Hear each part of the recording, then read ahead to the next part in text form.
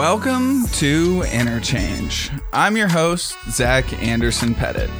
Interchange was founded inside of Bond, the embedded finance company. This podcast is a place for conversation, questioning, and open learning about the future of embedded finance. Our guest today is Ridhiman Das, CEO at TripleBlind. TripleBlind provides enterprise data privacy as a service. You can think of them as the HTTPS of private data sharing. This is a somewhat new concept in the world of technology and definitely in the world of financial technology, and I promise we'll explore exactly what it all means during the conversation. We also cover Das's background from his last company, Zolos, that was acquired by Ant Financial, how he came up with the idea for TripleBlind based on his time as a VC at Ant, and what the future holds for privacy in financial services. I hope you enjoy our interchange. So take us to iVerify. We took something that in 2008 existed as a digital camera, the most expensive one you can buy, and the most expensive CPU you can buy, right, working together over 2 hours to verify the identity of a person. Whereas it was unbelievable to me that in 2012, it was running in 300 milliseconds on the front-facing camera of a smartphone, right? And we were pioneers in that. And the vision was people will want to use biometrics on the mobile phone, right? And this is a totally different time frame, because if you remember the HP laptops that had fingerprint scanners at that time, you had to swipe, right? It was not something like this where you just, today you just place it there and it just works, right? And they weren't too consistent. They weren't consistent. Correctly. They weren't nearly reliable. Right. All you could use them to is log into Windows. No real services used it, right? And so iVerify was in 2011 and 12 really forward thinking for the time, right? The only other biometrics company that had ever worked on mobile was Authentic, which did fingerprint scanning based on a screen without requiring swipe, and Apple had promptly bought them, right? So we knew that there was going to be something that Apple was going to do at some point or the other, but it wasn't a clearly defined need of the market. How did you get to the eye piece? The reason why iVerify used the red blood vessels in the white part of the eye, this ocular blood vein patterns, is for a couple of reasons. One, it's non-genetic, right? So you can actually differentiate between twins, unlike a face. Two, the eyes are a very stable feature. They don't really grow and shift and morph unless you get injured, obviously, as you age. Unlike a face where it may change or a fingerprint that may be scrubbed, it's a very stable feature. What about death? That is where liveness came in. So we clearly, death is kind of an interesting extreme example, but we had to protect against. As if it was just a passing question, right? What about if your life ends? Right, but the more realistic scenario was someone using a picture to try to verify. Okay, and we had a sophisticated set of very advanced liveness detection algorithms to try to detect if the person or if the image that the camera was seeing was live versus not. Gotcha. Right, and we were very, very advanced in that, and we had we were leading the industry in that. So to go back to why eyes, so clearly, those things, non-genetic, stable feature, and then the most important piece was it's the most accurate biometric that does not require any extra hardware. Fingerprints require the capacitive touch sensor. Right. Iris requires an IR light. Facial recognition, even today, Face ID requires Apple to have that special sensor, whereas we wanted to democratize biometrics and bring it to anybody that had a front-facing camera or a back-facing camera, right? So you needed no special hardware, and you could have a software-only biometric without needing any dependency from any hardware sensor. So that was the unique feature which enabled us to then support hundreds of phones coming out in the time period of a year, because all we had to do was tune to the camera parameters. We didn't have to build a new sensor, right? Figure out how it integrates into hardware and all those kinds of things, right? And we did the Wells Accelerator, and that was very important for us because we really understood the process of how a bank adopts new technology, right? And Wells, through that, was our first commercial implementation of implementing biometric at the app level, right? So the Wells Fargo CEO app was where we were integrated, which is the small to medium business app and clearly that needs to be really secure. And we were a way to secure that the transactions made on that app, as well as the logging into that app, while requiring no extra hardware and enabling anybody with a smartphone to be able to have a secure authentication experience. I think there's an overgeneralization of big bank accelerators and the perspective that they are maybe a waste of time.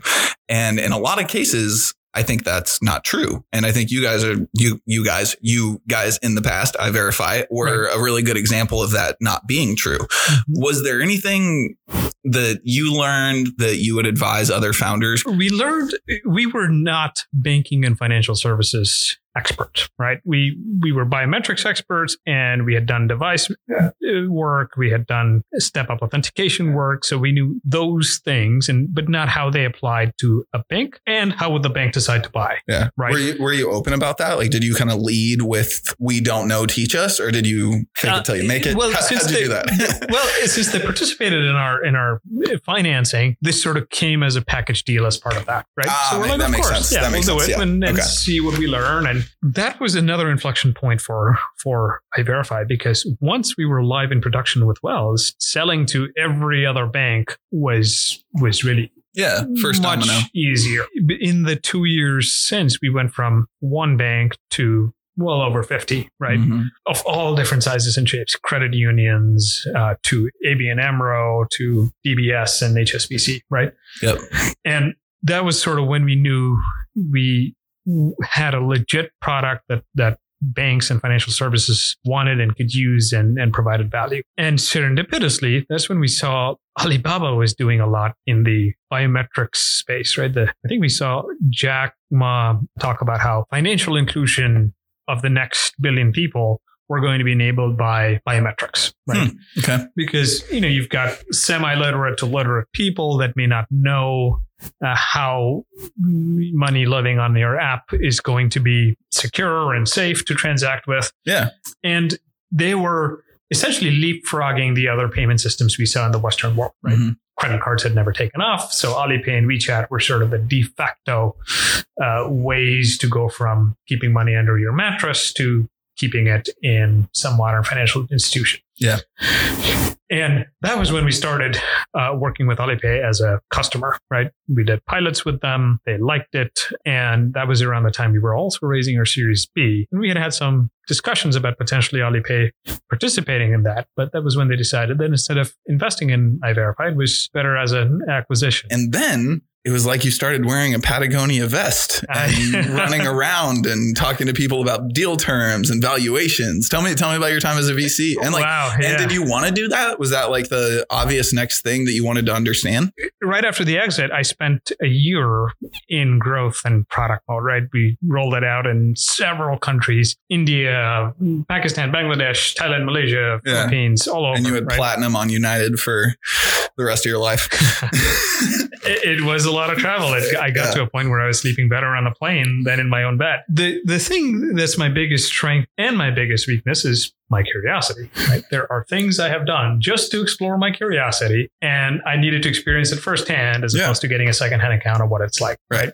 So that is sort of the happy circumstances that led to the VC role.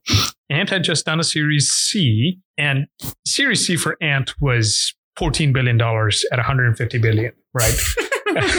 So I remember that because that was the year that everybody was like, oh, you wouldn't believe the money. You wouldn't believe the VC dollars going into fintech. Right. And then you take out Ant and it's like plus 2%. It's like basically nothing. Right. Like no dramatic, like definitely not an exponential increase. But if you put the Ant number in, exponential increase and then some. Yeah. That was a big raise. That was the Series C? Yeah, it was Series C for Ant. God. Yeah. What a world. Yeah. China is a whole different animal, right? Very much so.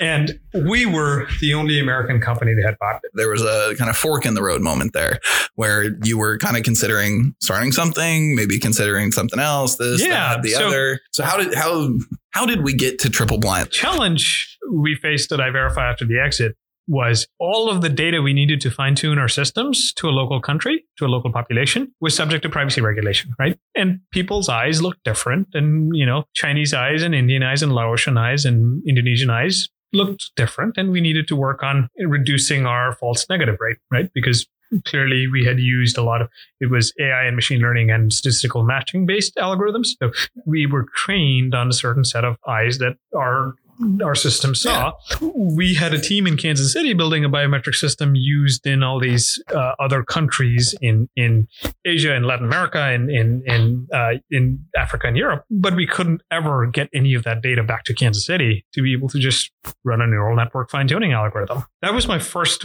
experience, if you will, viscerally firsthand with privacy. And Ant had this issue on steroids, right? I was clearly trying to invest in what is now TripleBlind when I was at Ant in my VC role, right?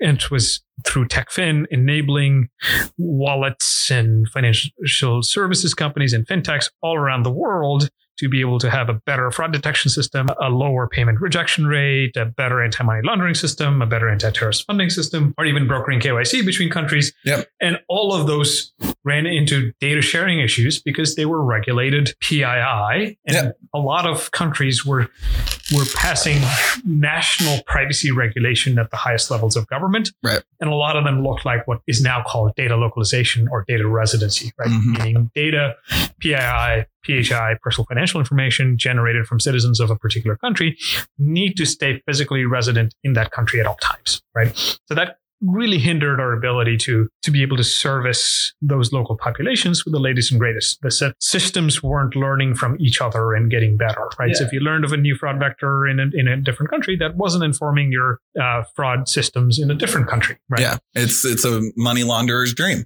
Exactly. Yeah. And so that was when I was in an investments role, and I was living in Tel Aviv at the time, and I looked at the market, and what I understood was everybody that's working on privacy were going after something called confidential compute, which is an ability to, in a public cloud, you may have a scenario where one or more companies are sharing the same physical hardware, right? Yeah. That's just what a public cloud is. Right. Yeah. So let's imagine a scenario where JP Morgan Chase and someone else is using the same systems. JP Morgan Chase clearly has a need to keep its data and algorithms safe from other parties that have access to the same physical hardware, right? They might be snooping around. They might be looking at what's going on there. So if you're leveraging a public cloud, you need confidential compute. You need to be able to confidentially operate on your business information without revealing to others who are renting the same physical box from the same cloud provider, and you don't want to reveal anything to them.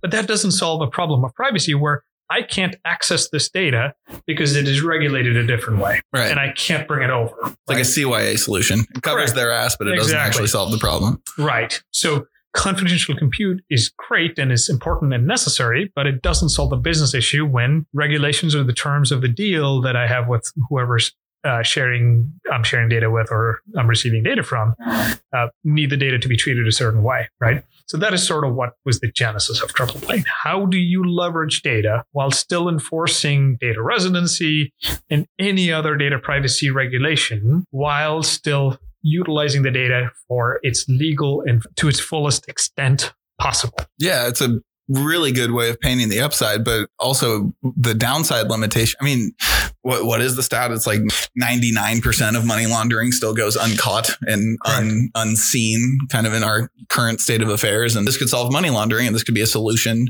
in the AML world. There is no other solution. Like everything you're talking about, all these data lakes, the silos, everything else is like, it's just a gangster's dream. Right. You know? And I think, IBM has a statistic I like around 93% of enterprise data goes underutilized. Historically, we've only ever used first-party data, right? I am Bank A and I want to build a credit card fraud detection algorithm. I'm going to use my own data to create this credit card fraud detection algorithm.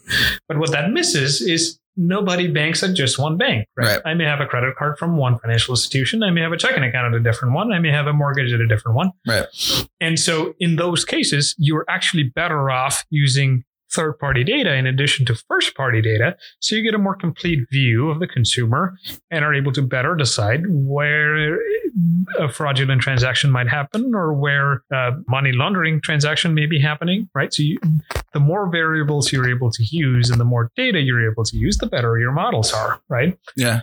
And TripleBlind is on a mission to enable every institution to be able to leverage third-party data while still enforcing the regulations and business terms that govern that data without introducing any additional risk or liability for the receiver or the sender. That paints a very clear picture of like how it helps the individual be protected, and to some degree how it helps the corporation in a kind of liability minimization, and also the upside of being able to understand, being able to take in more data, right? And be able to feel safe about it.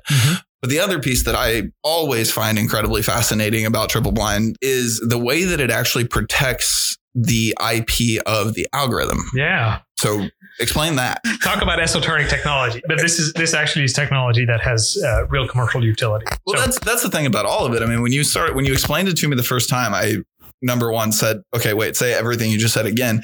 And then after you said it again, I was like, oh, you're unlocking data that would never have the ability to cross these borders, right? That in and of itself, I think is world changing. But the idea that all of these algorithms and all of this IP that's been developed could actually go outside of those walls as well and have safety associated with, like, it actually could change the world. When an algorithm operates on data in a local machine, it's a visible transaction, right? The algorithm sees the data sees the algorithm. Yeah. And we're all happy and we do our business. But there are certain cases where the algorithm is either so sensitive because millions or even potentially in certain cases billions of dollars have been invested in the invention of the algorithm. And second, it may be an AI algorithm on which lots and lots of sensitive training data was used. Right. And you don't ever want to run a risk of having the training data be revealed, right? Algorithms on their own, if I just give you trained deep neural network, you can just look at how I built the neural network. You can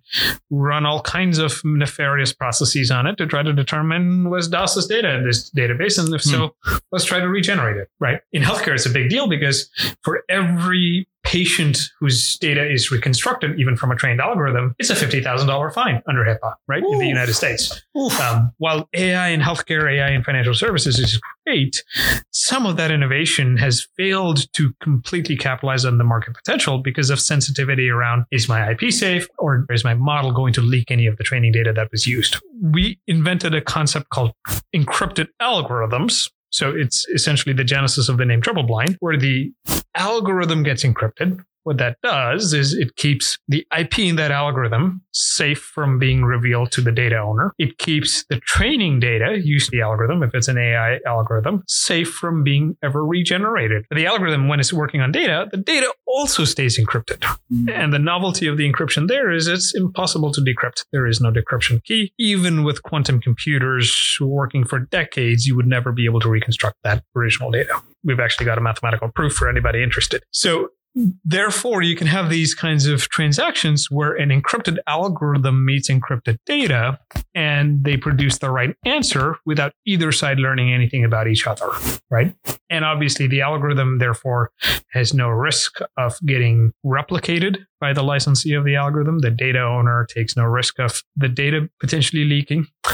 And this is actually compliant around the world. So imagine a scenario where I build an algorithm and I am serving it out of a public cloud. Let's say I want to serve this anti-money laundering algorithm to a bank in the Philippines, right? The challenge I have is, let's say I'm using AWS or Google Cloud or any of the other cloud vendors. They may not have data centers in the Philippines. The Philippine consumer data that I need in my algorithm to be able to determine if a transaction is fraud can't come to me because it is subject to data residency rules. But I've got this wonderful algorithm, right? So Triple Blind, because it can keep the data encrypted with essentially a one-way encryption, meaning it can't ever be decrypted. And on the other side, on the algorithm side, the algorithm stays encrypted, can facilitate this exchange to occur because this is compliant with Philippine data residency rules. The encrypted data leaving the border in a way that can never be reconstructed does not violate data residency. In fact, it enforces it. The data never moves. And similarly, now I, as the algorithm owner, serving it out of an availability zone in Japan, can actually service the Philippines without needing to set up a local data center, right? So the total addressable market for these algorithms is effectively the world because you can enforce privacy of the IP and the training data on the algorithm side and the data it's operating on the other side. And the reason why we call it Triple Blind is because Triple Blind also never has the ability to see the company and the product itself, never has the ability to see any of the data or the algorithms used, right? So blind to the data, blind to the algorithm, right, and blind to the result. In my brain, I think of it as leveling the playing field when it comes to so many of the things that matter in society. I think just about everybody listening in some way, shape, or form could apply Triple Blind to their life. For the sake of maybe even just like a little commercial, like what are the industries you're focused on right now? What are the specific use cases in those industries that you want to kind of have conversations with folks about? Sure.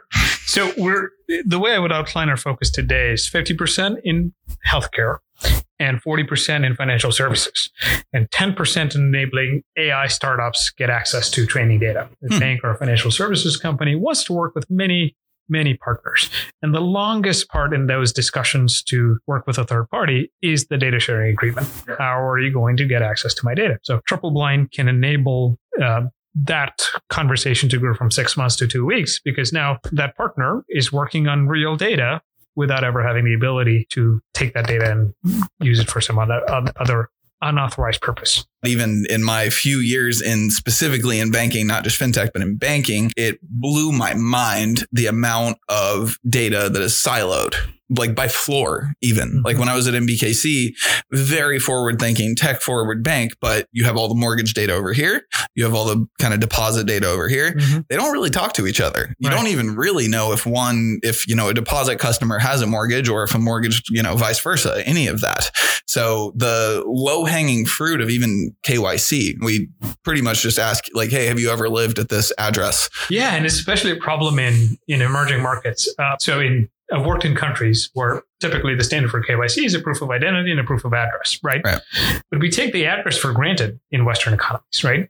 I've seen addresses like 50 meters south of the yellow water tank in the fact that we live on streets, we're like, we live on streets and like there's a number and there's a name. It's not the rest of the world. So the proof of address can be one of the most challenging pieces of that. The innovations in that part of the world that I'm really excited about is derived credentials, right? Yeah. Someone KYCs you, and then how do you then borrow and ping off of that KYC to then offer the services to what would be called not included in financial services currently people, right? So how do you drive financial inclusion in emerging markets? Yeah, I mean, it's the potential to bank the underbanked for the sake of humanity. Like the world could be a dramatically different place. And I want to end with the last question, which is kind of twofold. One is just what can the listeners do to help Triple Blind? And the second piece is if they can help with those things, where can they get in touch with you and how can they learn more about Triple Blind? Great. So first off, thanks for having me here. It's an honor. To the first part of your question, how can people help Triple Blind? If you're struggling to get access to data, right? You know you can do something unique or novel or interesting with the data, and you're struggling with where do I start with getting the data? Triple Blind can help. And so please book a demo with us or write to us. We're at Triple Blind AI on Twitter. And personally for me, to reach me, I am at RDASXY on Twitter and das@tripleblind.ai on my email. Thanks for listening to this episode of Interchange with Riddiman Das, CEO at Triple Blind. Interchange was founded inside of Bond to benefit the developers, product owners, and executives at brands working inside the next generation of financial services. We hope that you're learning, enjoying, and maybe even laughing along. We love this world, and we're passionate about every piece of it. Let us know what you'd like to learn more about, who you'd like to hear from, and what's getting you out of bed in the morning in this wild world of fintech. If you'd like to learn more about Bond, please reach out. You can get a hold of me at zach@bond.tech. Let's start a conversation. Check out the show notes and the Bond blog for a deeper dive if you're still listening and just can't get enough. And lastly, if you enjoyed this episode, leave us a review and a rating on your favorite podcast app. Until our next Interchange.